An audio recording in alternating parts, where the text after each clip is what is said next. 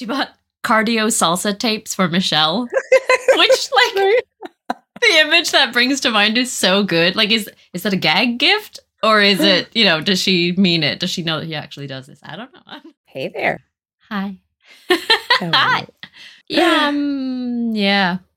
I've had a funny day or 2 or 3, but I'm okay. I'm all right. How are you doing? I'm pretty good. Yeah. It's always refreshing. So the last episode that we recorded was our Twilight episode, and now we're back to the Gilmore Girls, and it's always kind of refreshing to go back to an episode of a show rather than a long movie to have to wrap your head around. And so I'm excited to do this, and I'm excited that we're back. Yes. I was thrilled to finally get back to it because of where we left off last time. That must have been hard for you. Oh my God. It was, I mean, if you were tuned in last time, we left on Rory and Lorelai having a big old fallout, and Emily. Everybody was yelling. Everyone was shouting. We ended unresolved. Rory stayed out all night with Dean. They fell asleep, and there's all this like assumptions and jumping to conclusions, and everyone's angry, and I hate it. So I need it to be resolved ASAP. Yep. Yeah. So we are the Belladonna Watch Club. Come get cozy with us while we dig into iconic shows and movies that one of us has never seen before. So the rules are that somebody needs to be coming to the show with fresh eyes. So I'm Lisa, and I have seen the Gilmore Girls. And I'm Jenny, and I'm the fresh eyes. So this episode is season 1, episode 10, Forgiveness and Stuff. It's our first Christmas episode of Gilmore Girls. So extremely cozy, twinkly lights everywhere, very, very festive in Stars Hollow, which is why I brought out my Christmas tree again. It is February, and I was like, no.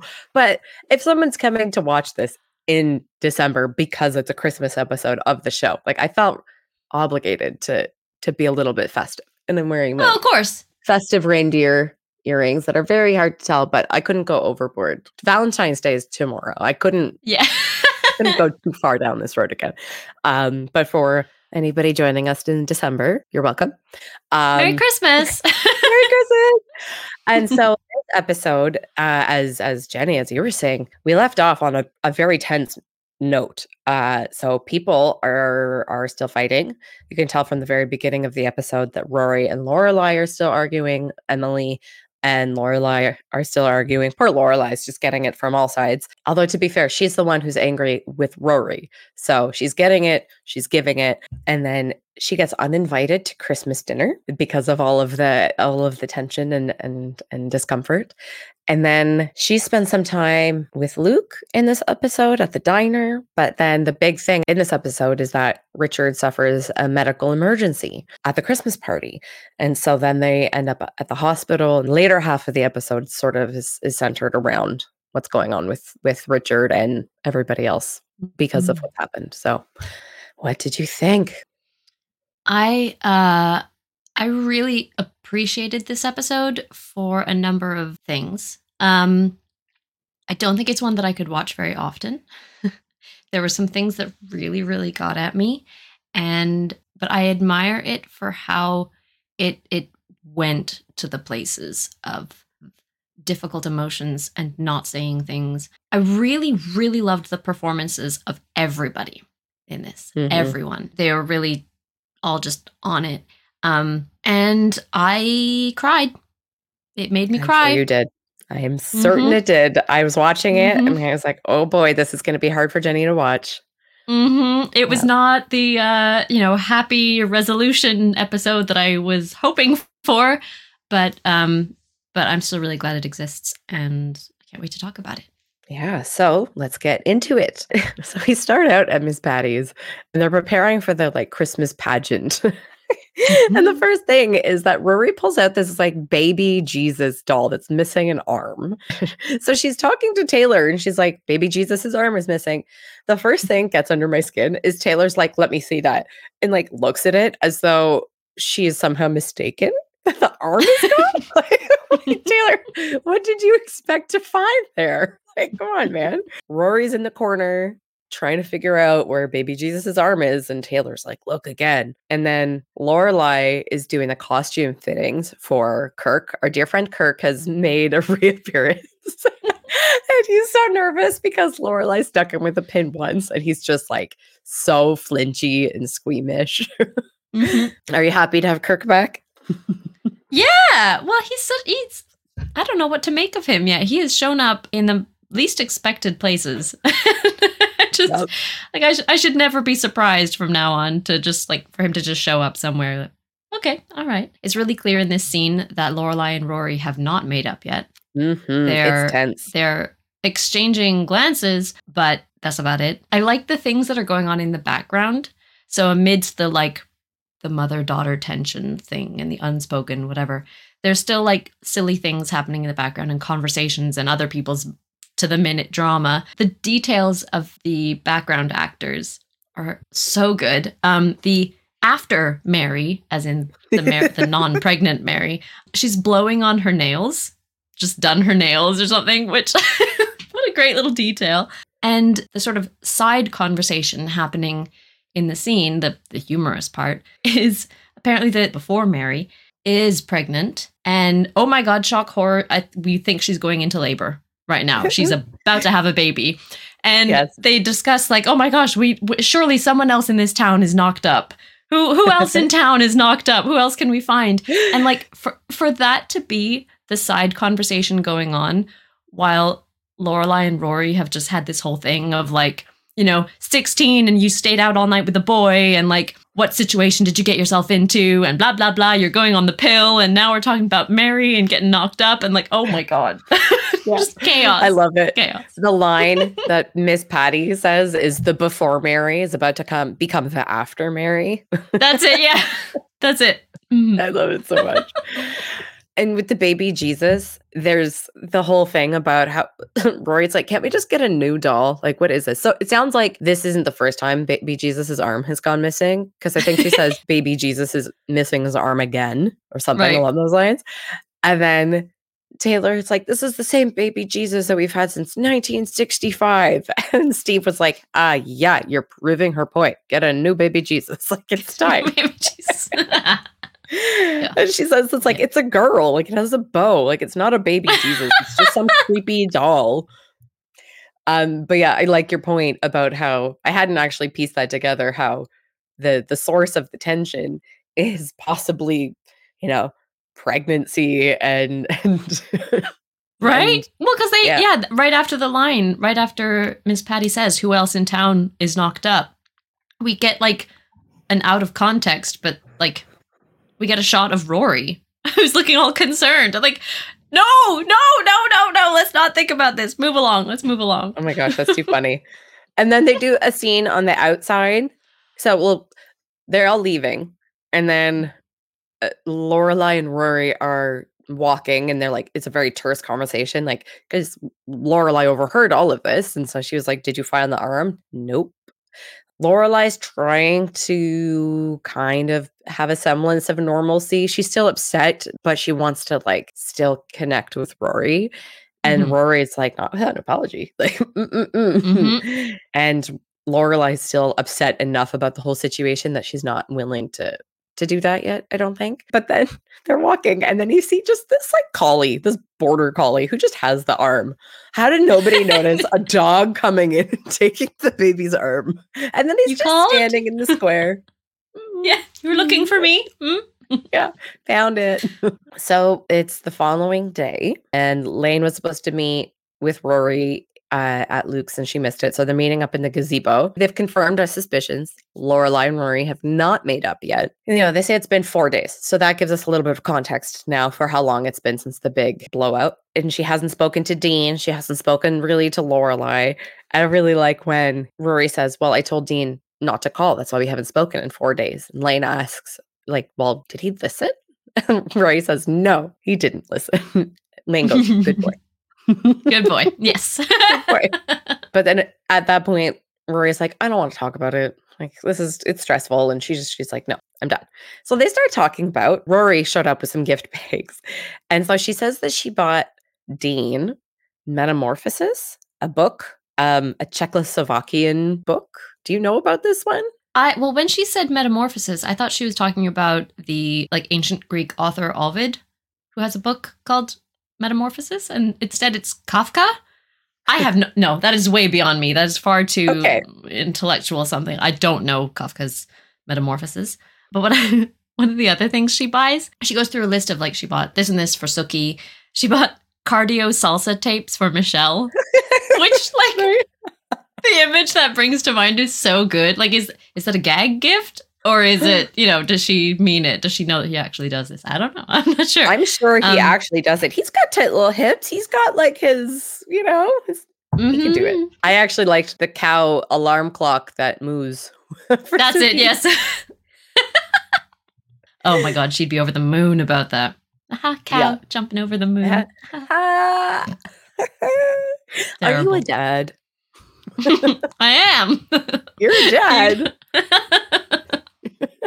So Lane starts to question the book choice, which like I kind of see where she's coming from, because we've all gotten that gift that like the other person would have loved to receive, but is like not super for you. And so the analogy or the example that Lane brings to the table about these gifts, I have a clip here, and it is absolutely fantastic. Remember 2 years ago, I got my mom that perfume? Yeah. Okay. To me, that said, hey, Mom, you work hard. You deserve something fancy. Now, to my mother, it said, hey, Mom, here's some smelly sex juice, the kind I used to lure boys with, and resulted in me being sent to Bible camp all summer. Smelly sex juice. I can just imagine Mrs. Kim opening this gift. Like, what is this? You give me smelly sex juice? Like, it's like her terse accent, and then be like, Mama, no, Merry Christmas. Like, Mama, no, you're going to Bible camp. Like, I think Lane is she's trying and not being totally successful with trying to teach that it's about gifts sending messages. It's about what a gift says to the other person is what matters, not to you. And I think this is starting to sort of introduce like maybe one of the themes of this episode being forgiveness, and actions and gifts and whatever are not about the person doing it. It's about the receiver. And this actually reminded me, I'm going to get real deep here for a sec. It reminded me of a line from an early episode of Buffy the Vampire Slayer, a really, really important one that Giles, her watcher, says. He's sort of like the father authority figure type thing for her. And he says, forgiveness is an act of compassion. It's not done because someone deserves it, but because they need it in order to learn, to move on, and to grow, and all that kind of thing. Which just, I mean, in such a silly little scene, and this is obviously, Lane doesn't say that line, but to introduce the concept of forgiveness and how you go about forgiving or beginning the path of forgiveness and moving on and moving forward and reparations and things, it's such a heavy topic. It's one that I think gets explored in different kinds of ways in TV and in film and stuff. But I really like seeing it here. And I mean, it's summed up in the title, isn't it? Forgiveness and stuff. There you go. Yeah. In her analogies, she's like, okay, well, it's as though Dean would give you a football. Dean would love a football himself, but you giving him metamorphosis is giving him a Czechoslovakian football. Yes. That was amazing to tie it all in together. I thought that was fantastic, but it's totally true. It was like, oh, so-and-so would love this because like you love it, but is it really something that they want? And yeah, like you said, like you're even like the style of forgiveness, like some people don't need to necessarily hear the words when other people do need to hear the words. And some people understand that like actions are their version of forgiveness. Like, the olive branch of like bringing you a coffee or whatever, and yeah, everybody has their own style. It's like the love languages thing, right? Where it's like your love language, the way you want to receive it isn't necessarily the way that the other person does. So from there, we quickly cut to the Independence Inn. And this is another scene where something pretty tense is happening with like an absolutely ridiculous like side moment, like kind of breaking the tension of the actual episode. So we get to the Independence Inn. They're getting ready for Christmas. They're putting up the Christmas tree. And Michelle is supervising this like maintenance man putting up the tree. And he just wants like a slight adjustment on this fairy ornament. He's like, she has a wand. And then the man goes to like adjust one. He's like, what is wrong with you? That's little Bo Peep. Like he's giving absolutely, he's not budging. He's not moving a muscle. And he's there just like, nope, I'm the supervisor. I don't do this. This is not my job. This isn't my responsibility whatsoever, but you're doing it wrong. And I'm not going to help you. And he's just like, what's wrong with you? That's not a fairy. That's little Bo Peep. Are you an idiot? There's so many like weird little scenes in this episode that are just seemingly have nothing to do with the whole story, but they must. And I've just been I tried so hard to figure out like, what does that mean? What is there for? What's the connection there to the rest of the story? And I'm not sure if there are connections. I don't quite know. So I certainly feel that way about one scene, and we'll get there. But this one, I feel like it's important because they're setting up for Christmas. So I feel like it fits. Yeah, fair. Yeah. And so Lorelai gets a call from her mom, which she was surprised about because they are arguing. And so Emily's calling Lorelai to give her the information about dinner on Friday night. It's the Christmas party, so things are a little bit different. And I've got a small clip of the call here because it is infuriating. Absolutely infuriating. Here we go. Cocktails are at 6 o'clock, dinner is at 8. I probably won't be there for cocktails. Why not? Because I have to work? You can't leave work early? No, I can't. Why not? Because it's not in my job description. Well, then don't come. What? Don't come. This is obviously an enormous burden for you. That is just like the most like narcissistic, passive aggressive, like, oh no, I will be there. I just can't be there at the exact time that you want me to. And suddenly it's like, oh, I'm such a burden and nothing, like everything revolves around you, doesn't it? It's like, it's my job. You don't work. Like I can't just leave. I wonder, I don't know if that's Emily as always is, or if that's Emily at a particularly sore spot, like Emily in a particular fury, or if she's always like this. And I don't know what the word is for like that kind of behavior. You said narcissistic, and totally. It's like was she looking for a reason I think she was. to uninvite her? Yeah. I think she was. So. I think she was just going to jump at the first hesitation, and then she could put it on Lorelai and be like, oh, well, she said she had to work, so too bad she's not coming. Oh, that's her thing. That's her choice. It's petulant and it's vindictive. It just gets under my skin because it's like it's not a reasonable response at all.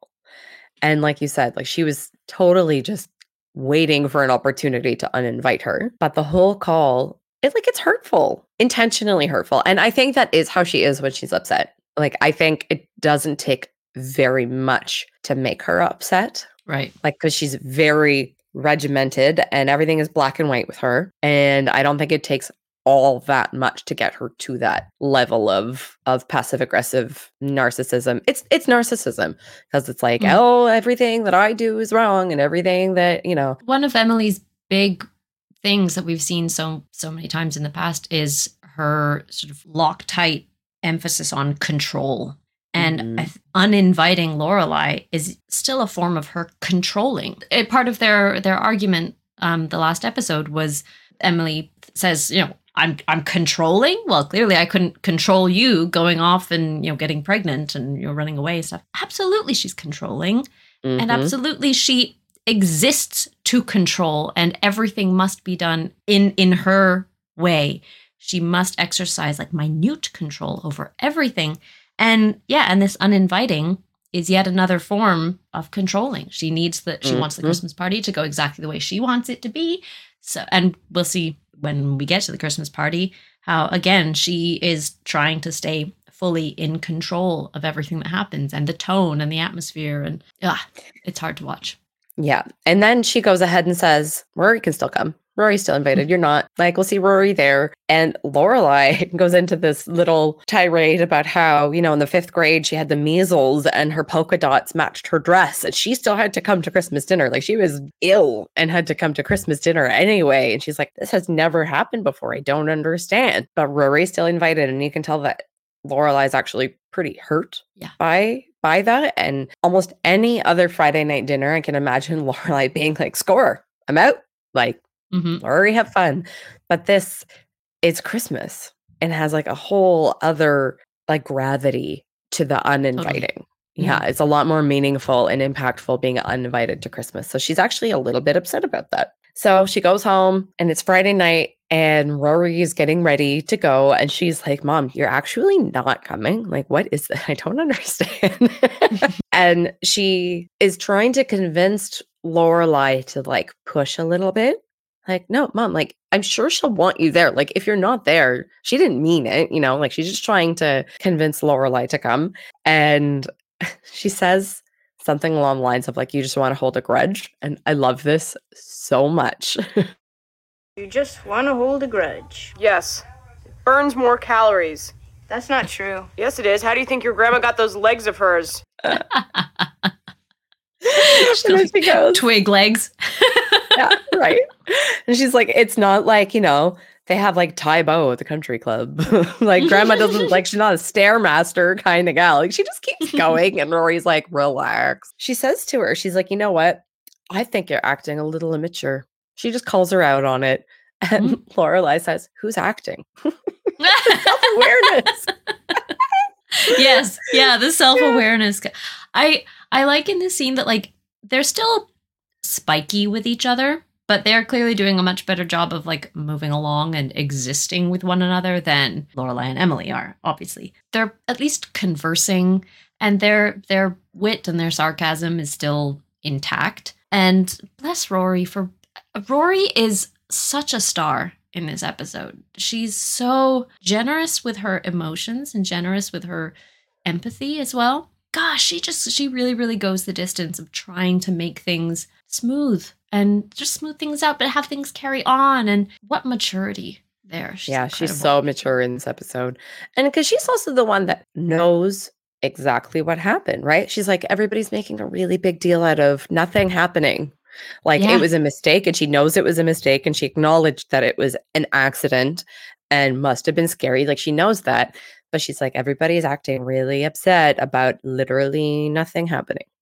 So yeah, she's definitely trying, or is in this case the middleman, or she's stuck in the middle of a lot of it because it was her blunder that caused all of the drama and all of that. She could easily be more upset than she is. Yeah.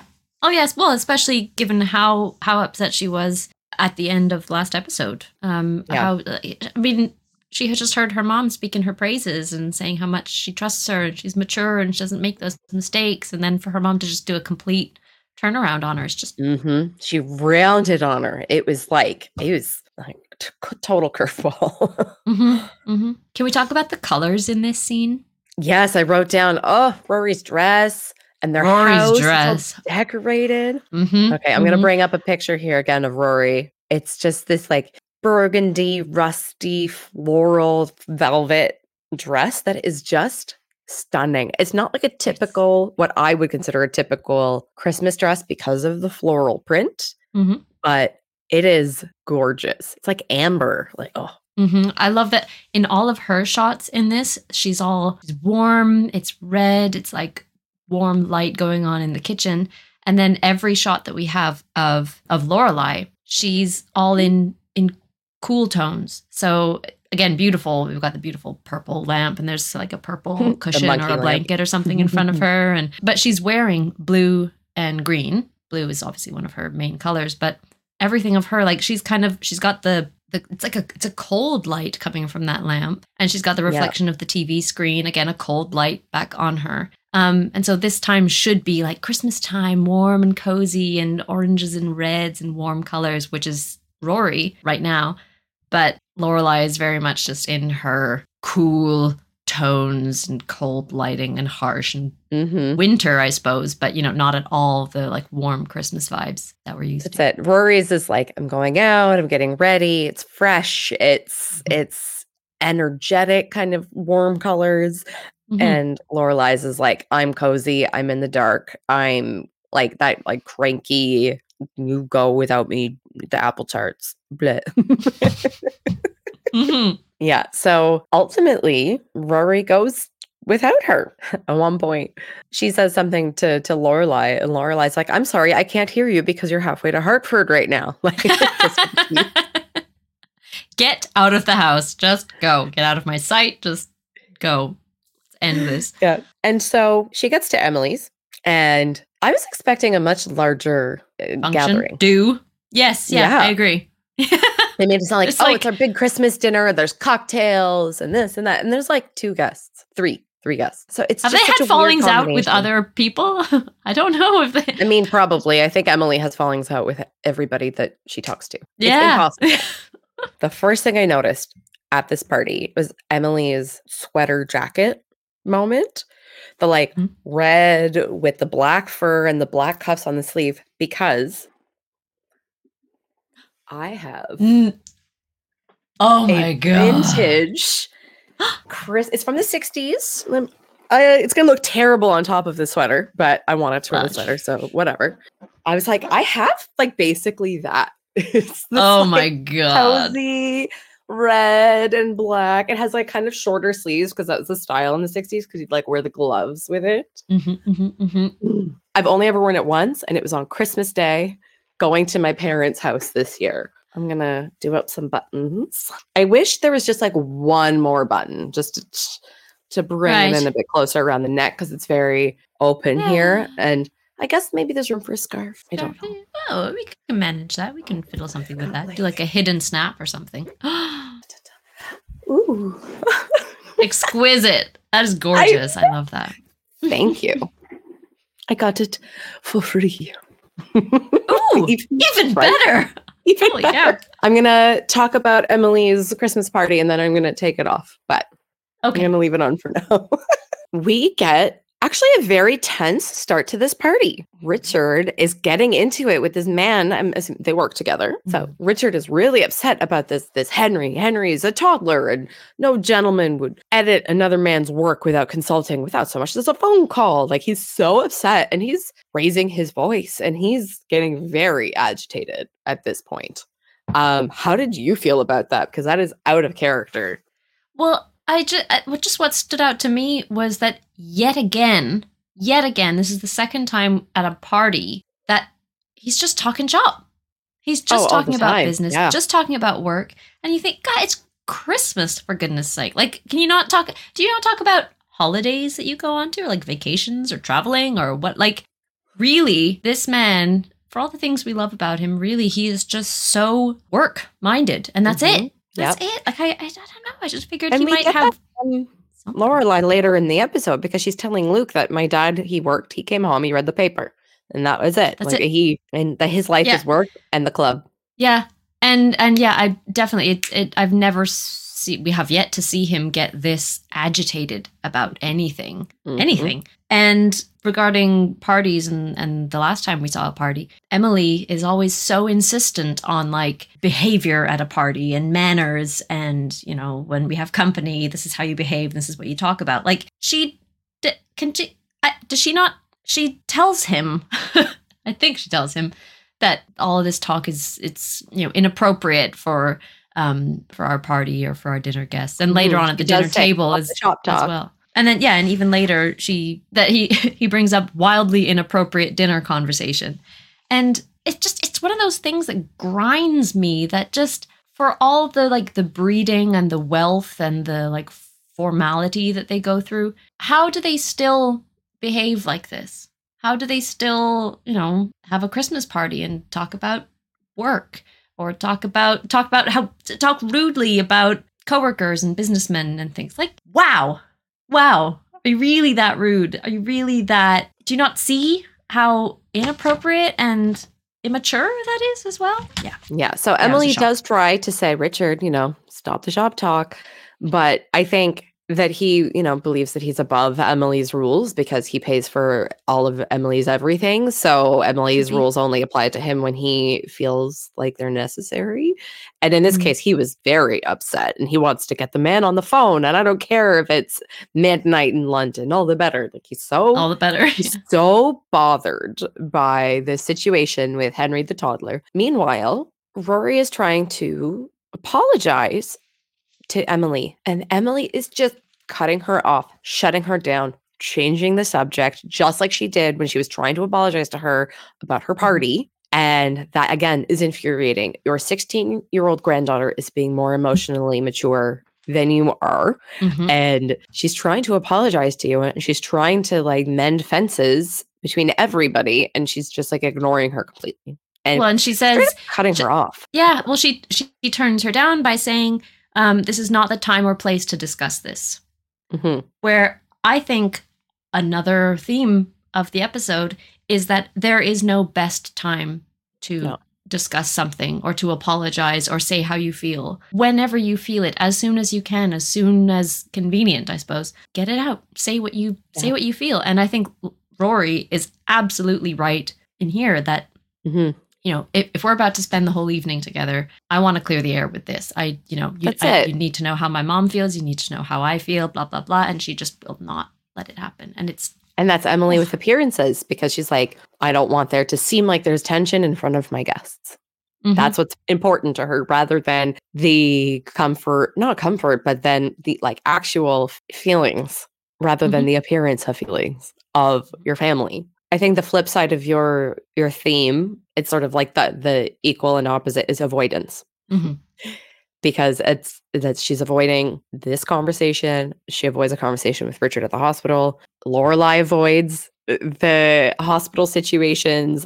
So there's a lot of avoidance in this episode in general. Yeah. Yeah. And then one of the guests, asks where Lorelai is. And Emily says, oh, she couldn't come. She had to work. And Richard's like, oh, like he's surprised. He didn't know that Lorelai wasn't invited anymore. He had no idea that was happening. He doesn't seem bothered at all by it. But as a parent, I would be extremely bothered to find out that my only child wasn't coming to Christmas dinner. Mhm. Like, I know that he's so wrapped up in like the thing that's going on with work that he probably didn't even like register it. It's just like a blip because he's so hyper fixating on this man changing his documents. Which, okay, that would be upsetting if you do a bunch of work and then somebody goes in and changes it and is about to present it as like your work, but didn't Yeah, of course. consult you.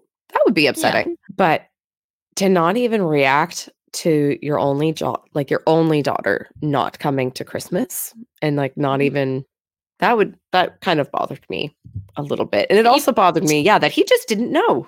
Emily didn't tell him. And I think she didn't tell him on purpose so that he couldn't refute it or try to get her to come or try to convince her. She kept it under wraps until it was too late. And then it just was happening. Well, the party planning is always her business. Everything to do with guests and who's going to be there, what we're serving, it's all Emily's business. This is all her control, So I guess, Richard's just along for the ride and going to be surprised.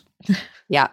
And so when Emily says that Lorelai couldn't be there because she had to work, Rory looks really upset. She looks bothered about the lie. She is uncomfortable about what's going on right now because she knows it's not true. And then she's like, great, now I'm like part of this lie. What if somebody asks me? And like, what do I do? And so the implication there from Emily, like putting Rory in an awkward position is also so immature and so unethical. I like that that Emily is clearly not a great liar because she gets her lies crossed later on. Again, we're at the dinner party, and and she says that Lorelai's ill. She sounds pretty convincing, but no, honey, no, you said she was late. They catch her on it, and she's trying to maintain the composure of like, oh yes, well, and then she got ill and she had to work late, and yes, like girl, you live in a web of lies. This is not happening. Her cover-up story is getting really messy. It's not happening. And then Rory looks even more uncomfortable. Like the more she's talking, the more Rory's like, dude, stop. She hates it. Understandably, it's very uncomfortable. At dinner, Richard and his colleague are still not letting it go. Richard will not let it go. And then they get into this whole side thing. Like now he's attacking the man's character because he's probably out with some cheap tramp. And then they make a joke how, it wouldn't be a cheap tramp knowing Henry. Like it would be an expensive one. And that's where Emily is like, this is wildly inappropriate for a dinner conversation, especially in front of your 16-year-old granddaughter. There's a young lady at the table, which is fair, but also, I mean, she's not naive. Like, I don't think it's that big of a deal, but also not the time or place. Like, it's Christmas dinner, let it go. And then Richard starts to get really worked up and agitated. He's warm. He's trying to loosen his tie. And then Emily with the control, like, Richard, don't loosen your tie at the table. Richard is just so bothered and he tries to go and turn off the thermostat or turn down the thermostat. And that's the last that we see of Richard for this scene. For a little while. Of dinner. That's the end of the dinner scene. Meanwhile, Lorelai's trying to order a pizza. And there's this whole side saga. Okay, I'm taking this off now because the wool is really itchy on my neck. Oh no. So this is by Bix, Byck. Bix from Louisville, Kentucky? Yes. All right. So there's this whole hilarious conversation with Lorelai and the pizza guy about this woe is me tale about the delivery truck and how his brother's out delivering pizzas on his Razor scooter. And she's like, 2000, Remember right? Razor scooters? Oh my God. Good. Oh, jeez. And so Lorelai's like, all right, get to the point. Where's my pizza? When is this going to happen? I mean, to Steve's point, she could have just gone to get the pizza. Yeah, just order for pickup. Hello. Just go ahead and... Right? All just right. go out. She's walking around because all the Christmas decorations in the tree and you see it. It's just so cozy. It's so nice. I love one of her ornaments. It's very glary. It's very much there. And it says, no pouting. No pouting. I knew it. which feels very Christmas. You better not pout. You better not cry. Blah, blah, blah, blah, blah. But also, let's see Lorelai last episode and her adorable little pout under the blanket. My back hurts. Yeah, that's where my eyes lasered in on that exact ornament as well. And at first I thought it said no polluting. And I was like, I thought it said no pooping. Oh, yeah. Okay. Neither of those are very Christmassy. Right. No, exactly. Yeah, so we figured it out eventually, but I'm glad that you noticed it too. It must be a family favorite. It must be. So pizza, not happening. Lorelai, all dejected, goes to the kitchen, opens up a bag of lettuce and just dumps the dressing in. Which, you know what? Good. You do you. I'm not. I actually wrote yes in all caps because I was like, who cares? You're by yourself. You're cranky.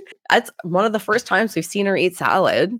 So she's sitting there. She's eating the salad. Which, by the way, I adore her shirt. The bowling and roller rink, yes. retro kind of 50s, 60s vibe for her shirt. Incredible. And she hears some tapping. She hears tap, tap, tap on the window. And it's Dean. He knows it's Friday night, but he knows that Rory is not home. Oh yeah. How foolish of him. How foolish. He's just so desperate to see her again. All routine out the window or at the window. Nah.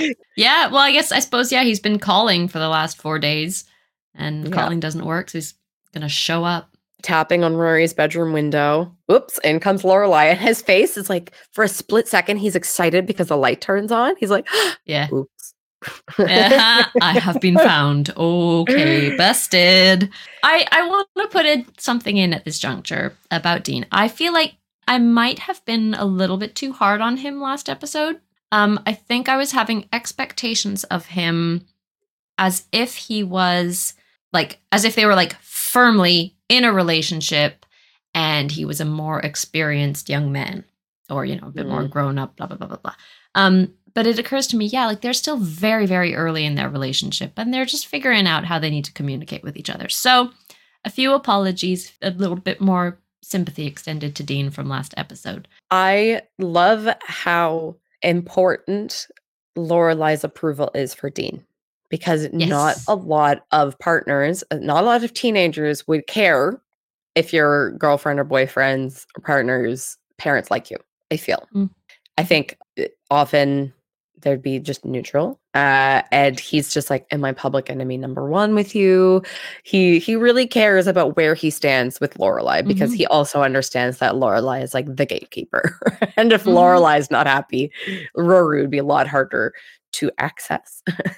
Oh, yes. Yeah. But he genuinely seems to want to clear the air and Oh, yeah. Yeah, well, come he to asks, Rory's. please tell me where I stand. Like, Yeah. I need to know this. Please, tell me where I stand so that I can, navigate and do the right thing next. And It must what's have been going on. so hard for Dean in those, at this point, it's probably 4 days, 5 days, maybe at this point, because it must have been so hard for him not know what's going on, not knowing how much trouble Rory's in, not knowing if Lorelai's like extremely mad or if they're working through it. Like, is Rory grounded? Like, what's going on? And he has no idea. And it would be. He hasn't yet had the chance to apologize. And remember, he was so adamant that he go back with Rory and that they face, they face the monster together and deal with this together. But he hasn't been able to have any kind of a word in. I like that I feel like the word like noble almost has like a negative connotation now, like trying to do the noble thing. It's almost like an eye roll word, but he is trying to be really noble and not in like a disingenuous way. Like he actually wants to do the right thing. And I really like that about him. And so Lorelai is like, listen, this is scary for me. I had Rory when I was 16 and that's how old she is now. And I'm not comfortable with what's going on right now. And she's going to Harvard. Like, this isn't going to happen to her. She wants to go to Harvard. And he said, she will go to Harvard. And if she doesn't, it will not be because of me. And he says it with conviction and confidence. And he's just like, I will not be the cause of any diversion. He will not be an issue for Rory in terms of like the life plan and the education and the course that she's on. There's a couple things that came to my mind when I was watching this scene. One of them is something that I learned at theater school about character motivation and like the movement through a scene, the movement through a whole storyline. It's important that actors know about this, and writers, screenwriters and script writers are aware of this as well. And it's, what does the character need in order to resolve the scene or the plot point? And this isn't just the case for this scene specifically, but like every scene basically. And resolution doesn't always have to happen, but it's sort of how you act and how you move the plot forward. In this, it's just very, very clear to me that both have something that they need from the other. I think Lorelai wants to trust Dean, wants to like him, wants to, feel differently about him. She wants the acknowledgement from him, I think, as well, of like, this and this happened and here's my assuredness. And Dean just he needs to get his apology out, but yeah, he needs to know, where does he stand?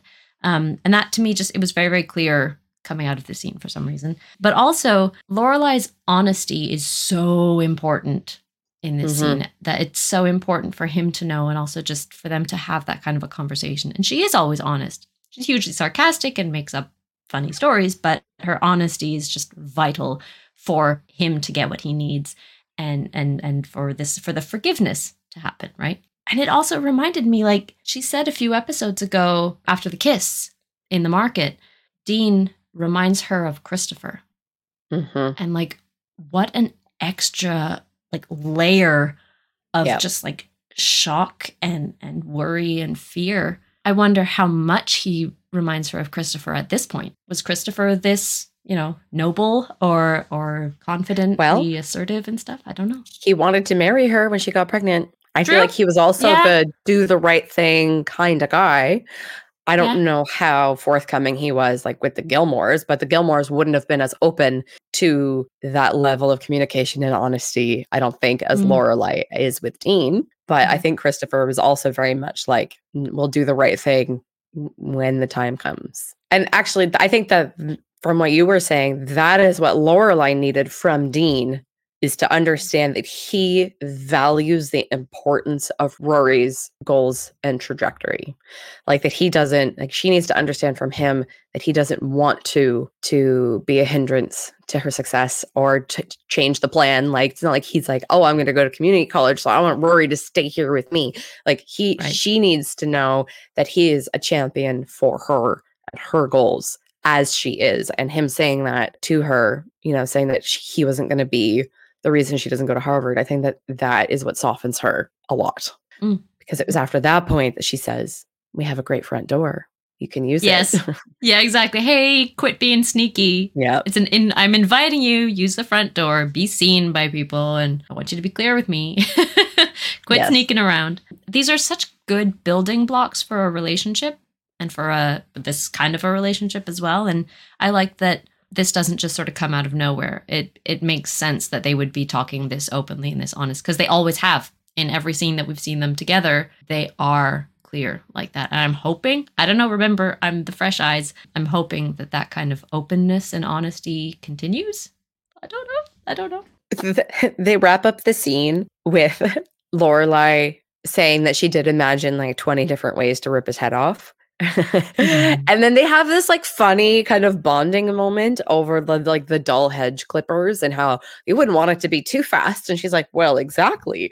And they have their reconciliation, and now they're back to being like chums and being silly. And Dean's able to joke about how he was, you know, like on thin ice, and he's able to admit that, and that, you know, he was in a little bit of trouble, and it's okay. Now we're okay. So we can joke about it and everyone is fine. At this point, Lorelai's like, screw salad. I can't just have this bag salad. And I guess she makes the decision to go to Luke's for dinner. So she goes to Luke's. She's by herself. And she just is like out of her groove. She's out of her vibe. And she's explaining to Luke what's happened and why she's not a Friday night dinner. And I have this clip here. I love it. Why the hell would anybody celebrate Christmas 2 weeks early? Did you even hear the part about me being uninvited? To your parents' fake Christmas party? Yes. I did hear that. Do you care? Obviously you do. Yes, I do. And I don't know why. You liked going. I did. Rory's there without you. She is. You and Rory aren't getting along right now. And you feel bad at being separated at a time you usually share together. Wow. Did I mention you come here every damn day? In a nutshell. Yeah, exactly. He's like, well, it's exactly this. Like, obviously, like you can't see that. And so Luke is the kind to like sit and observe. He doesn't engage very much, but he knows everything that's going on with this family, with Lorelai and Rory, and probably more people that we aren't really aware of, because he's like this, you know, the central part of the town, and he's right in the middle, and everybody goes to Luke's, and he has this insight to Lorelai that she doesn't even have into herself, and I love it. But he doesn't make a big deal out of it, and he, you know, he dumbs it down a little bit in the, like, have I mentioned that you come here every damn day? Like, he doesn't take it and be like, yeah, I know everything about you, and he doesn't do this hero act, you know, like I'm your savior and I understand you and nobody else, you know. He is just like, what? So you come here every day. Like, you don't surprise me. You can't surprise me anymore. Luke kind of threw me in this scene. For the first time, we're hearing his opinion of Dean. And he's very adamant that Dean is trouble. That boy's trouble. Where did that come from? We have had Miss Patty's floor. That came from Miss Patty's dance studio. Okay. I guess that's enough. I suppose so. But he's so, I don't know, for someone who does, you know, witness people one-on-one and interact with them one-on-one. Dean has been into Luke's before. He's gone and grabbed a coffee, and they had that silent good morning exchange of when he exchanged money and then left. Like, that was in the Rory's birthday episode. That's all we've seen of them. So for Luke to be so hard and so like convinced that he's trouble, I don't know, it just seems a little bit aggressive, a little bit swayed by like public opinion, I suppose. Because he was very open to Dean at the start. Like when Lorelai was spying on him in the grocery store, Luke was sort of calling her out for it, of like, you're spying on this poor boy. Like, okay, so he kissed Rory. he's not a bad guy, but now he's so sure he's trouble. He is. And it's just So it would have been anybody. It had nothing to do with Dean as a person. It has everything to do with the situation. So now Luke is being protective. He's known Rory her entire life. He's the closest to like a father figure other than her actual father, who's like never around. It's Luke feeling extremely protective, and Dean was harmless before, but now he's like, wait a minute, maybe he's not so harmless. Maybe something could actually happen. And I don't think he's caring at all about what people in the town are saying. I think he himself is just feeling like this is basically my kid or like my niece or my daughter or whatever. And it could have been literally anybody in the world. If that situation had happened, suddenly Luke would be livid and and like upset. And it was extremely aggressive. And even Lorelai gets defensive. She's like, whoa, whoa, whoa, whoa, whoa. You said that he wasn't a bad kid. And you said that he wasn't. And so like exactly what you just said. And she called him out. So now it's a role reversal from that situation where she's like, And like she could easily be like, excuse me, that is not your kid, back off. But that's the kind of relationship that they all have, that Lorelai understands why Luke is getting all up in arms about it, because she also concedes to the fact that it was a bad situation. She starts out defensive, and then they sort of like meet in the middle where Lorelai's like, yeah, I know. It's like not great. And that's when they get into talking about the Christmas party and why Lorelai is there. This is where Lorelai ends up kind of like, she's just not in her usual place because she asks to see a menu. And he's like, what are you talking about? You come here every damn day. She tries to say, I'm in the mood for something different. Are you? Yeah. Are you really? It's Christmas. Come on. That's it. So she wants something festive. And Luke comes up with this. What did you do? We wanted something festive. You made me a Santa burger. It's no big deal. He has a hat and everything. Yeah, I just cut a piece of Wonder Bread, poured on a little ketchup, piped on a little cream cheese. No one has ever made me something quite this disgusting before. I thank you. Look at this. Oh God, it's awful. So it's this piece of bread with ketchup as a hat and like piped on the cream cheese. I like how he's telling her all the steps that he did, making it sound so casual, but like that's a lot of work. Why does he even have piping bags? He's a diner. We've got olives, like pimento stuffed olives for eyes, and I guess tomato nose and a like extra slice of tomato skin for the mouth, the smiley face. I think it might be a red pepper. Okay. Oh my God. And then, just this beard. And it's hideous. It's awful. But, like, also, I'm hungry. Yeah. I can go for some olives right now. That'd be fine. It's like, I'm not going to make anything festive for you, but I will go above and beyond and make something festive for you, right? It's awful. But it's because he loves her. He loves her so much. Right at the end of the scene, her phone starts ringing. So her phone starts ringing. And he looks at her and he's like, excuse me, no cell phones. What do you think? The sign is just a decoration? And immediately she's like, honey, nothing in here is a decoration. That's so hard.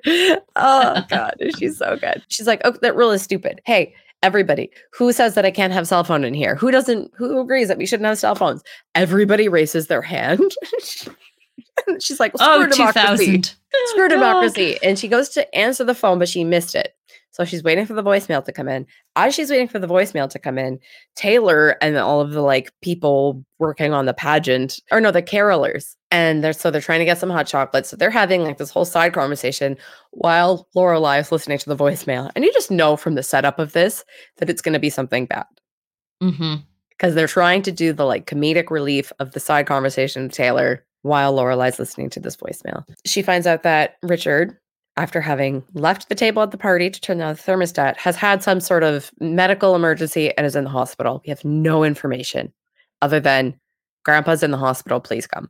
That's it. That's the whole voicemail. I absolutely love how Luke goes from this like ridiculous exchange with the carolers who are coming in like, well, if we sing for you and you give us hot chocolate, he's like, free hot chocolate. So you want free hot chocolate, it just seems like one of those on the daily, on the regular, between him and Taylor having some kind of a disagreement, whatever. But as soon as he senses any kind of, there's something up, with Lorelai, he's just out of that conversation and it's straight to Lorelai, because clearly that is what needs his attention. And he's immediately in emergency mode. Yeah. And I didn't hear this line the first time through, but I heard it the second time. He goes, Taylor, have your hot chocolate, then lock up. Totally impossible in any other kind of a diner or establishment. But I guess small town place, Exactly. you could just get everyone to clear out and like, it's an emergency, get out, get out, get out. But like, I love how well Luke can focus on what's most important. It's not about the hot chocolate. It's not about the diners. It's not about the this. It's just go, the food's on me. Like, Yeah. this is crisis. This is a crisis.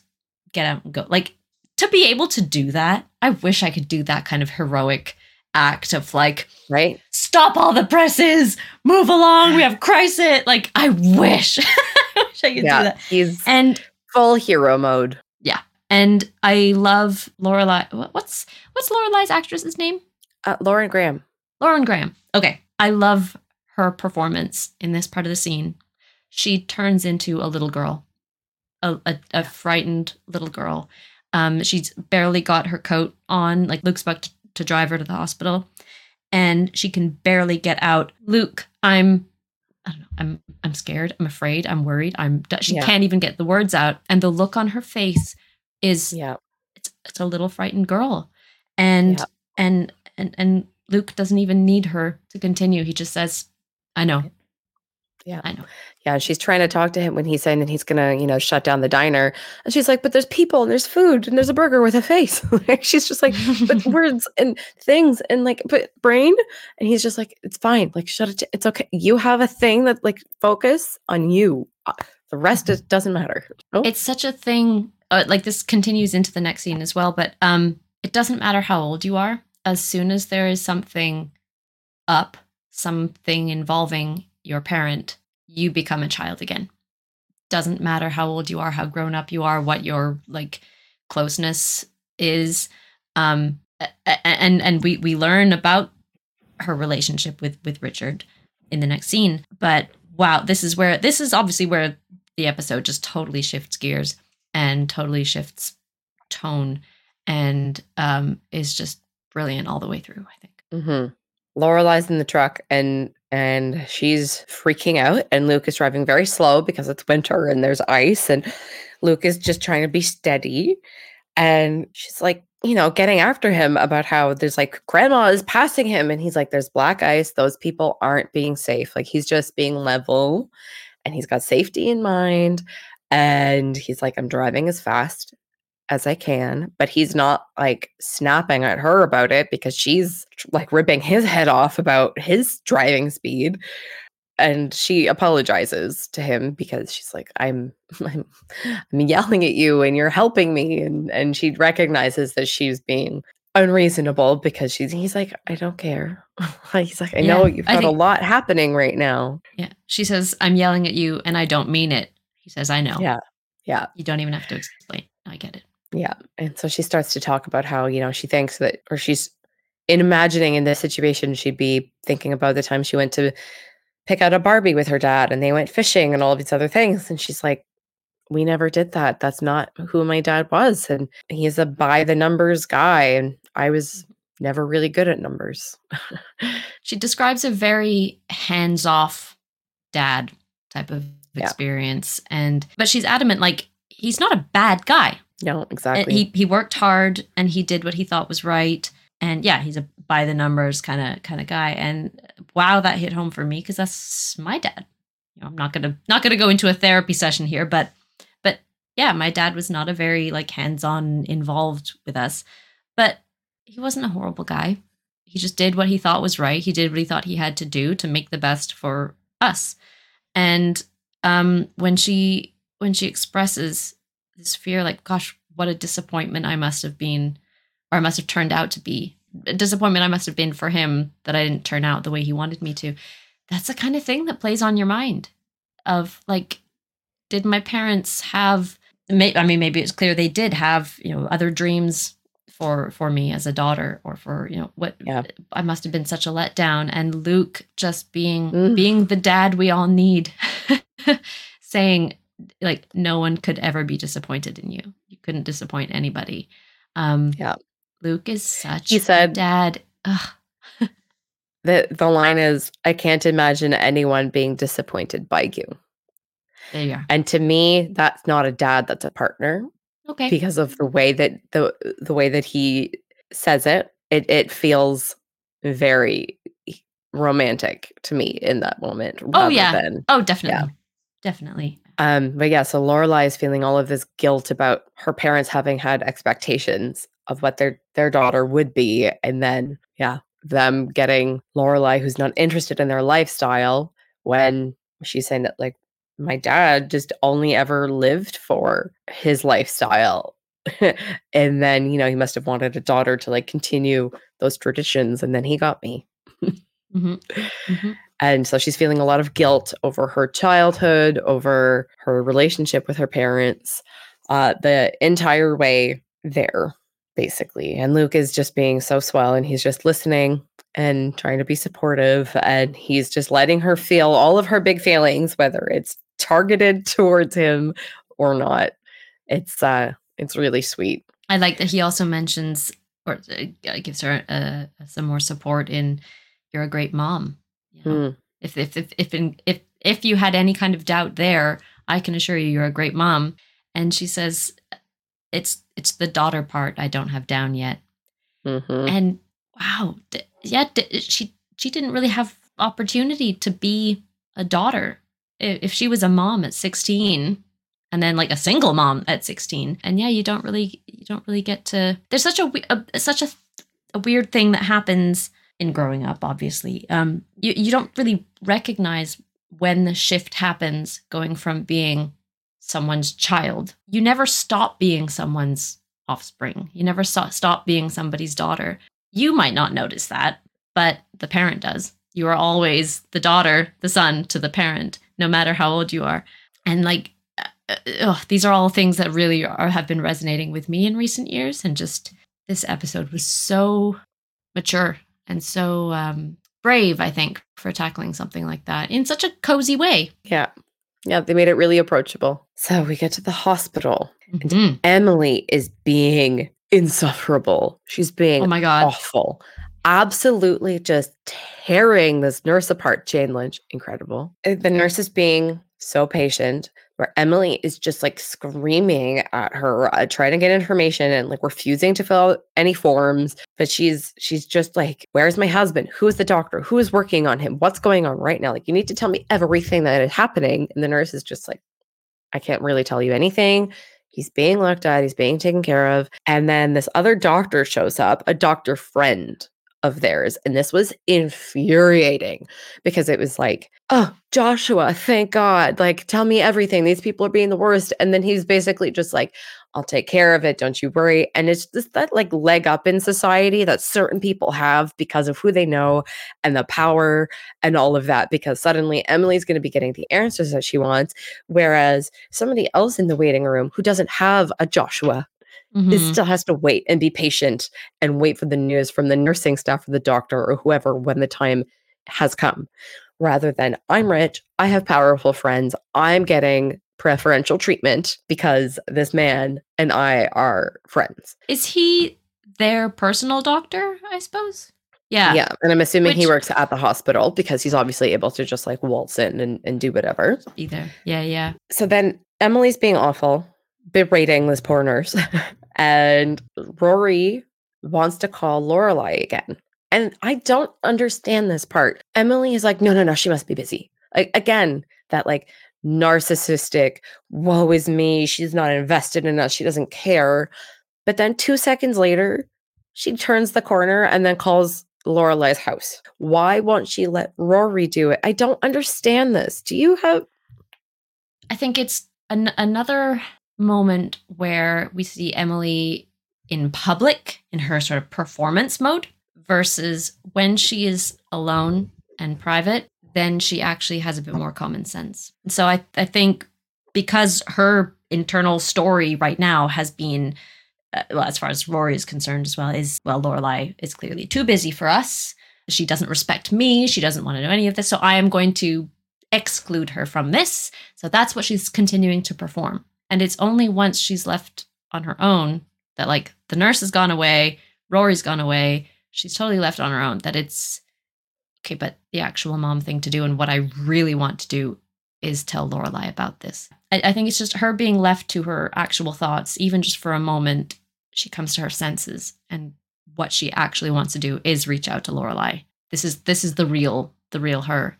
But obviously Lorelai's on her way, so she gets the answering machine. And that just, and that's the kind of thing that makes miscommunication and misunderstandings. It's just like, oh, she's not even home. She must be out. She must be out on a date. Aha, my thoughts were confirmed. She's clearly too busy for us, her instincts.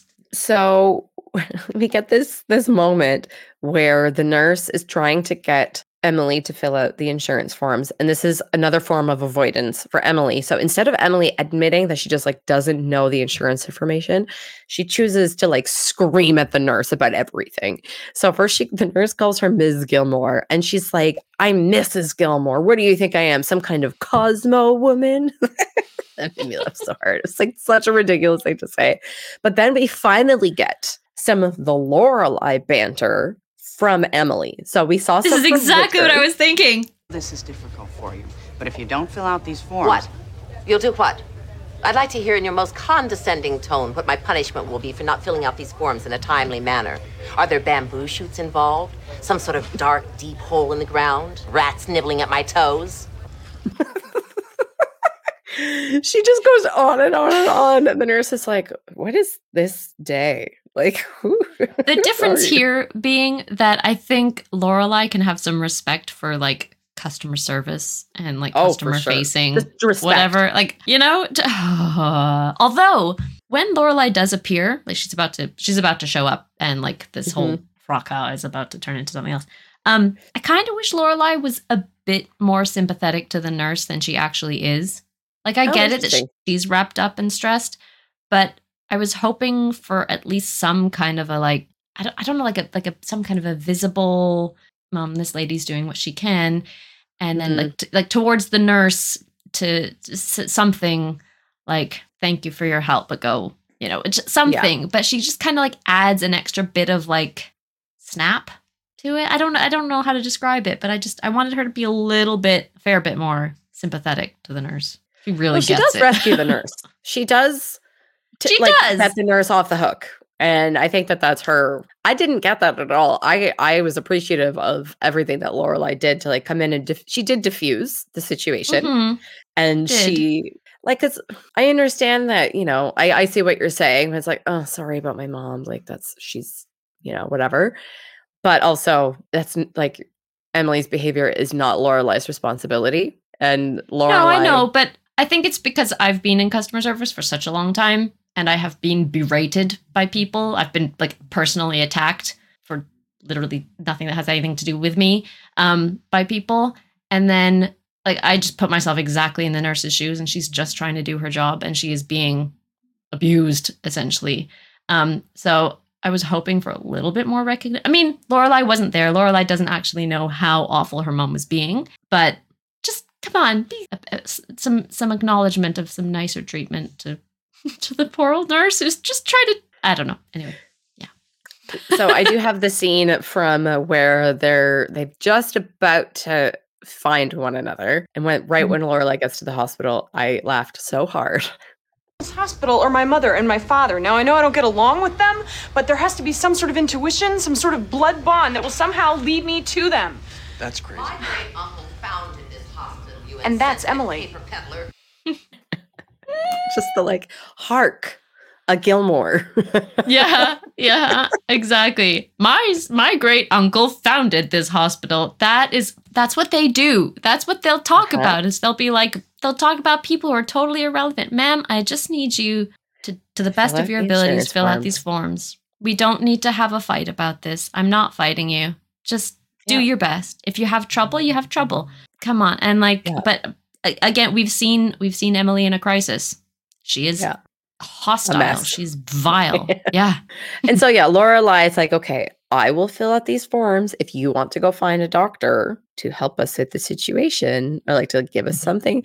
And the nurse starts to be like, oh, no, but that's not. And she's like, unless you would like to stay here with my mother and I will go find a doctor. And the nurse is like, heard. Okay, bye.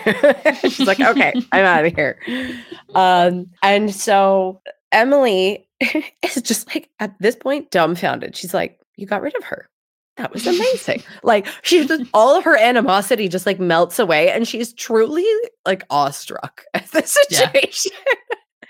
And then she looks around and sees that Luke is with Lorelai when they show up at the hospital. She's like, were you on a date? And Lauren's like, no, Mom, like, this is Luke. And Emily's just like, I'm not following. Like, why is that relevant?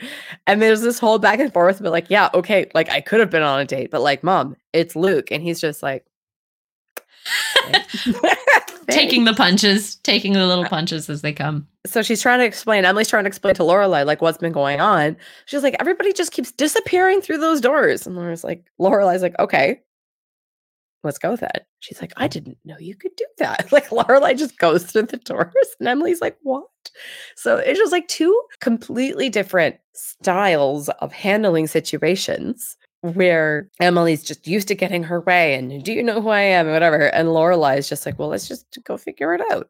Like actual problem solving and not demanding of other people to give you the information that you need. And she was just like, okay, cool. All right. Let's break the rules. Oh, all right. This is a crisis mode. Yeah, we're breaking the rules. Let's go do it. Yep. So off they go. Emily and Lorelai, off they go. And Luke has a seat. Rory comes and she's like, oh my God, Luke, what are you doing here? And they have a really sweet heart to heart where she's like, I was just getting to know him. Like, I don't want him to die. And Luke is being so sweet and gentle and comforting. And I love him so much for that. Rory, you can tell that Rory's reaction to crisis is that she wants to be helpful. She's somehow able to stay so calm despite being anxious, worried, afraid, confused. She's able to stay calm and find out ways to help, even considering Luke, okay, I'm going to go get some coffee. Luke, you want tea? How can I put my energy to use right now? Where can I best do this? It's in being useful, helpful, and extend kindness and bringing some positivity into it. And yeah, it's in her exchange with Lorelai that she says, I was just getting to know him. Richard. So Rory heads off and Luke and Lorelai, we're finally left to just them two sitting side by side. And Luke is mega supportive. He continues to be the support that we want, that we're hoping for, just surprising us. And I love that he says, you were very brave for her, for Rory. And Lorelai says, it's my turn. Yep. Which, the recognition that, yeah, Rory was so brave last episode to take her fury, but now Lorelai is being Mom. She's being brave. She's doing what she needs to do. That's I understood it to be Luke was being brave for Lorelai during her freak out in the car, and then it was Lorelai's turn to be brave for Rory. Like, I wasn't seeing it as it's my turn for Rory from the previous episode. I understood it to be, okay, I had a meltdown in the car. I was scared. You comforted me. And now I have to do that for my daughter. Yeah. Yeah. Well, both. Yeah. Could be either. Could be both. Yeah. Yeah. Well, for me, that's where I saw the resolution of Lorelai and Rory on Lorelai's side anyway, is that, okay, well, I know my daughter. I've seen how she's been, and now it's my turn to be brave and to do the right thing and to comfort her. Here we have Luke trying to still comfort her. This is where they bring a little bit of the humor back into a very heavy situation. So we have Luke talking about, like, think positive thoughts like rainbows and fluffy clouds and clowns, and he just stops. It's like, I'm out. And Lorelai's like, thank God, like, stop. You've done enough. You've done enough, Luke. Okay, that's enough. Emily is being very similar to Rory in these scenes where they both need to be useful. So Emily is preparing for Richard's room. She's like, we need to find some down pillows. We need to find, like, I was on slippers or blankets, or like there was something else that she needed to find for him. So now she's like, okay, things are happening. I can stay active so that I don't have to think. And that's what Rory wants to do too. Rory wants to be useful and active because she doesn't want to just stand around waiting and thinking. But Luke and Lorelai are just sitting, chilling, having their conversation. And we find out that Luke does not like hospitals. And boy, did I feel seen here. I get like queasy and uncomfortable. I do not like Really? hospitals. I can't. I didn't even want to have my child in a hospital. Like when I was pregnant, I was like, I can't go. I can't go. Like I tried to go to the birthing center, but I had some complications and they wouldn't take me. And then I was like, well, I guess I'm going to consider a home birth because I do not like hospitals. I do not like them. They make me feel so uncomfortable. So we get the very comedic version of this with Luke being like, oh, people with their tubes and their stuff, like open wounds and like all of these things, because he's like seeing people being wheeled by. He's like, what? Like, I can't look at this. The normally so like stoic and like comfortable, easygoing Luke is now like, good. He is struggling. You don't look so good. Thanks. That's not what I meant. You know, you always look good. Yeah? I meant you always look healthy, Okay. but you don't look so healthy now. Now you look... Unhealthy. Yes. Okay. Oh, what? So I said you look good. We're not in 5th grade. You look good. Big deal. Stop staring at me. I love that they can flirt anywhere. Doesn't matter where they are. They can be totally uncomfortable. They can be in the middle of the market. They can be anywhere. And he is teasing her. And they flirt in a very different way than she does with Max, obviously. Because here she's like uncomfortable. She's like flirting because she actually, I think, likes him, but doesn't realize that she likes him or doesn't necessarily want to like him. And That's doesn't, it. Yeah. But she does. And so she's like, we're not in the 5th grade, Luke. Like, like she's being such a dork about it. Whereas with Max, it's less scary. So she can be suave and she can be sultry and she can be, you know, her seductive, flirtatious self. But with Luke, she just turns into this like child, like this just teenager. She doesn't know what to do or how to behave. And he just lets her suffer in that. Oh yeah. Oh yeah. Well, and like, so with Mr. Medina, she has created the her that she wants to be, that she wants to present to him. She can just, you know, she can start from whatever starting point she wants and she can build up from there. But obviously, yeah, Luke sees her every day. He knows her on her bad hair days, on her worst days, on her most beautiful ones, like everything. He knows the ins and outs and the best and the worst of her already. Yeah, that's an uncomfortable spot to be in, and you don't want somebody who knows all your flaws.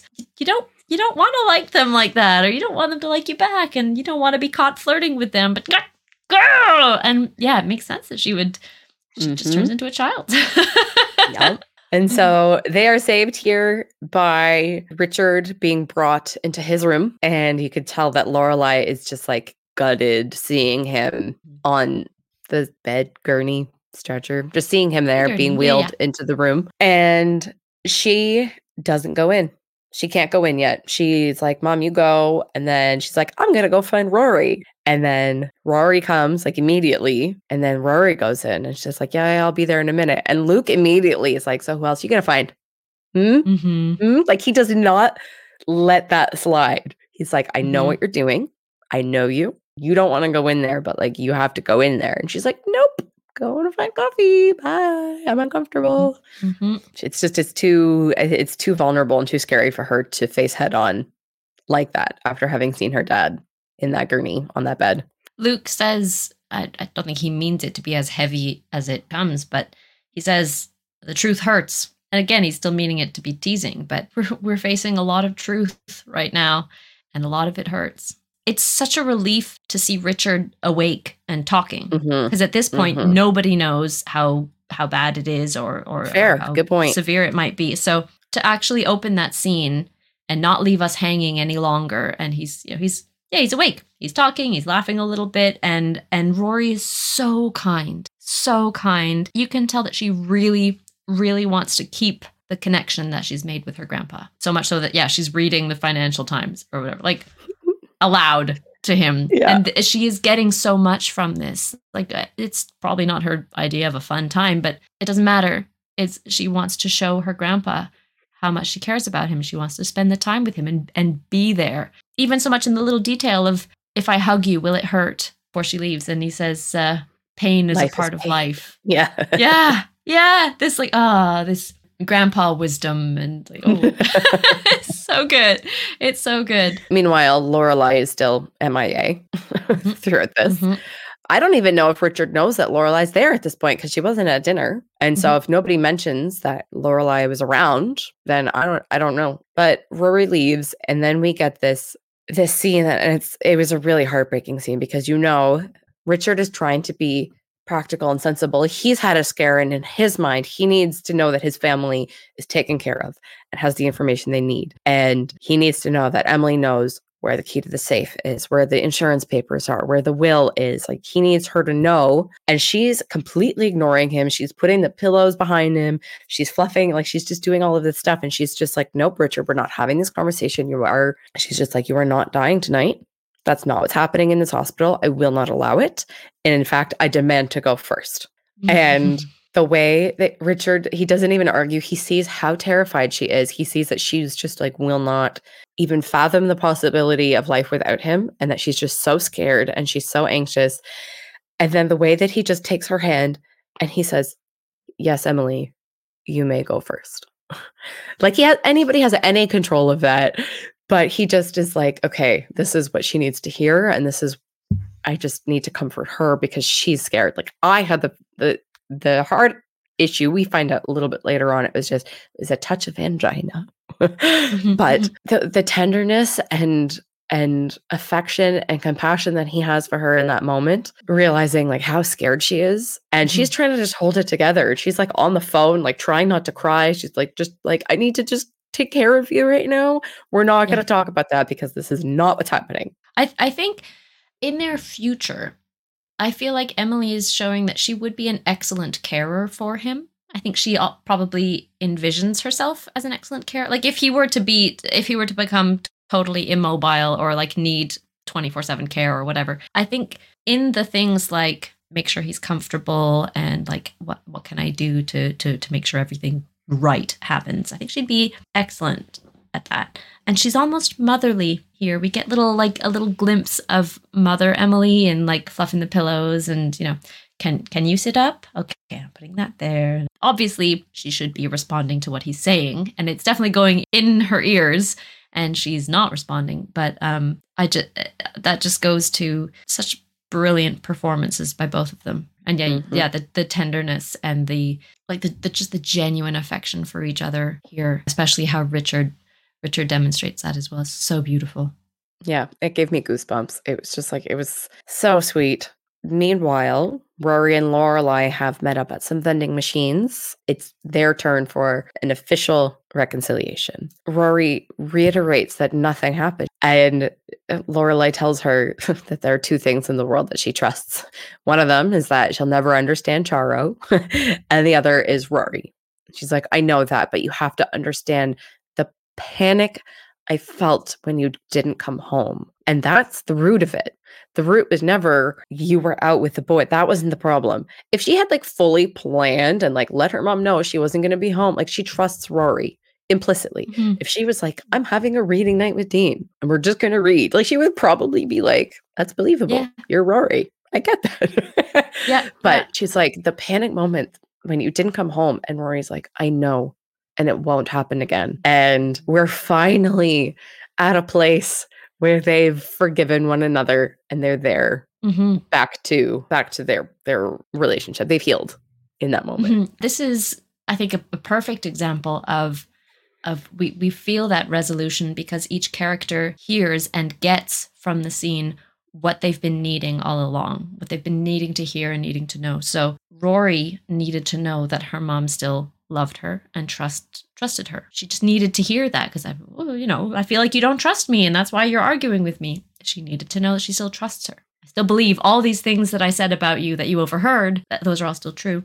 And Lorelai, she needed to get that out, but also to express to Rory that I get that you want to be someone who will not make mistakes. Things will happen and you need to know that. You need to know that I will still be there. I'm ready for things to happen.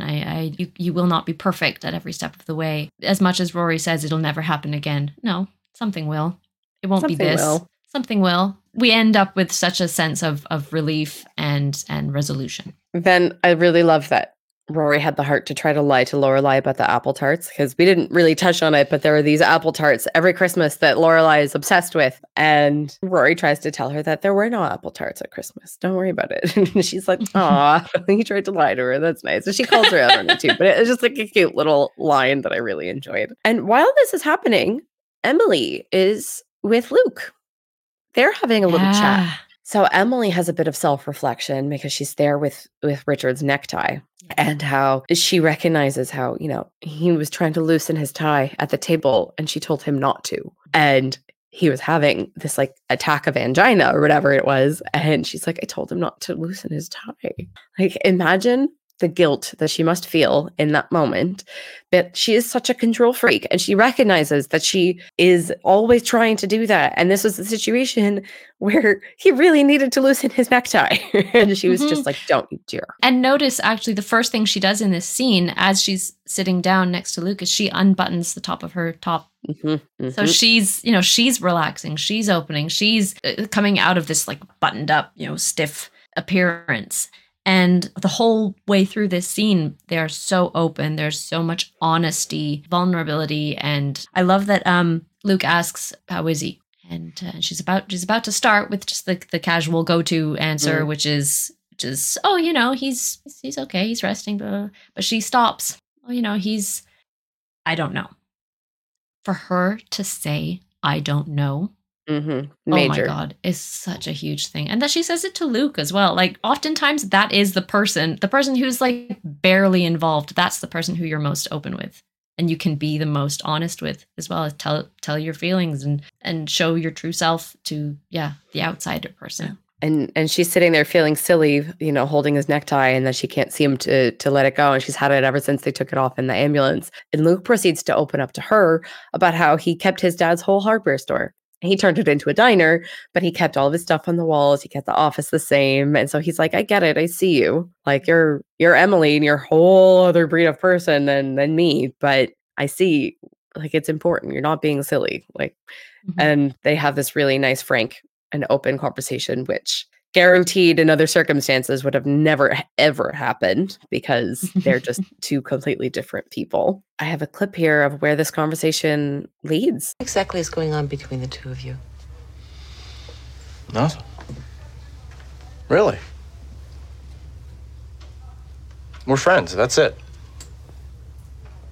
You're idiots. The both of you.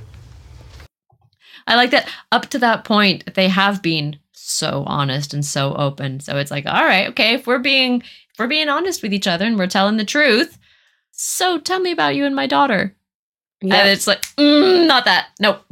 Well, as far as he knows, we're friends. Okay. But you could tell that he wants to say something more. He's like, we're friends. That's it. Yeah. But you can see he's got something else under the surface and he wants to say like something. But it's true. He's just telling the facts. That's not, I don't think, what he wants from the situation at all. But he can't very well tell Emily, of all people, that he's in love with Lorelai without even telling Lorelai and making a move and seeing how that goes. But I love that Emily just goes for the jugular. You're idiots. Yeah. But the thing, I feel like I'm picking up now that how much Emily is a planner. And if she has any control of the world, then things will go her way. And her bringing up this with her and with Lorelai and Luke, and like laying the foundations of like, I'll leave you with that thought in your head. I'll leave you with this kind of conversation and this topic. Eventually, Lorelai and Rory join them, and she takes Rory off and like, oh, let's go get Ross. Oh yeah, that was on purpose. Like, let's leave them alone together with that conversation I just had. With that conversation, exactly. Yeah, and like, gosh, she's a little, she gets her fingers into everything. Manipulative. Yeah, a little manipulator. I like how Luke doesn't try to hide away from the fact that they just kind of had that conversation, because Lorelai's like, what's going on here? And he's like, well, your mom just called me an idiot. Like, and he's honest. But then, you'd think that Lorelai would be like, well, why? And then he would say, because we're not dating or whatever, but the conversation doesn't go that way because Luke, I actually really like this. Luke doesn't do the like jumping on the vulnerable, possibly grieving. Like we don't know what's going on yet, but he doesn't take this as the chance like to capitalize on the closeness of the situation to express his feelings or whatever. He's just there to be a comfort because instead of continuing with the thread that Emily started, he encourages Lorelai to finally go inside and see Richard. So Lorelai goes into the room and she sees him there and she's like gutted. She's having such a hard time. And he wakes up and they just have this moment looking at one another and they both have so much emotion all over their faces. Lorelai wants to say something. She's just about to. She's like on the brink of tears and she's just about to open her mouth to say something. And then Emily and Rory walk in and break the moment. The build-up of this scene is so good. I like that when she gets into the room, it's not the same as when we've entered the scenes and entered the room before, where like he's talking and they're reading the newspaper and there's something. We're not sure. Is he in pain? Is he sleeping? We don't know what is he feeling because he just kind of has this unreadable expression on his face that looks like a kind of uncomfortable, slightly distressed. And she takes a good long look at him, and it's like she sees maybe for the first time the good man that she described, but like with everything else pulled away. She just sees the man himself there, her dad. At that point in time, it's like, well, what do you say first? What are you just going to say? You can't, like, you could just say, hey, Dad, but like, you can tell that there's so much that they want to say. What do you start with? Like, does she just come say, I love you, Dad. I'm so glad you're okay. But like, all of these sentences want to jump to be the first thing. And yeah, you're right. She gets cut off straight. She opens her mouth to say something, but not before they've had that like unspoken connection. They say something with their eyes. They have this look. And there's so much in there, so many things. But then, everyone comes in and she finally cries. Yeah, because the doctor comes in. He lets everybody know that it was angina. It wasn't, a heart attack or anything like that. He's going to be fine. He needs to make some changes to his lifestyle. And so with that news, Lorelai excuses herself and then just buries herself into Luke, like sobbing. The relief and the emotion and everything. Like now that it's okay, she can let it all out. Luke is standing there. He's comforting her and he's holding a cup of coffee that he snagged from the nurse's station. Finally, because there's this whole thing about not being able to find coffee. The coffee machine's broken. And he says to her, well, you're not the only one who can flirt. When really he just went into the nurse's station and like took a cup of coffee. Yeah, exactly. The door was open. Yeah. I like that while she is like buried in him and crying, he mentions the classic movie thing of like, typically I'd have a handkerchief. I'd give you my handkerchief in this moment. And it's such a Lorelai fantasy thing. She loves those classic movies. You know that she loves them so much. And that absolutely would be the romantic hero thing to do. And I love that Luke knows that. But then points out, like, I kind of find that a bit disgusting. And I still like that he's seeing it and expressing it in the like boy girl moment. Like, because he still puts himself as the like, I'm the man and you're the woman and you're here crying on me. He's not shying away from implying that there is still a certain romance to the situation. So I really like that he's not just being like, oh, gotta be stoic and robotic and like not say things like that. And so I really like that. From there, finally, we have answers. We know what's going on. So Lorelai says, Luke, please drive Rory home. Rory, go talk mushy to Dean. Go home. Talk for an hour about who's going to hang up first. And off they go. And Lorelai wants to stay and be helpful. So she hasn't really had a reconciliation with her mom yet. And they have it without really saying anything. Like they don't address it. They just kind of bury it and move along because Lorelai's like, well, I'm staying.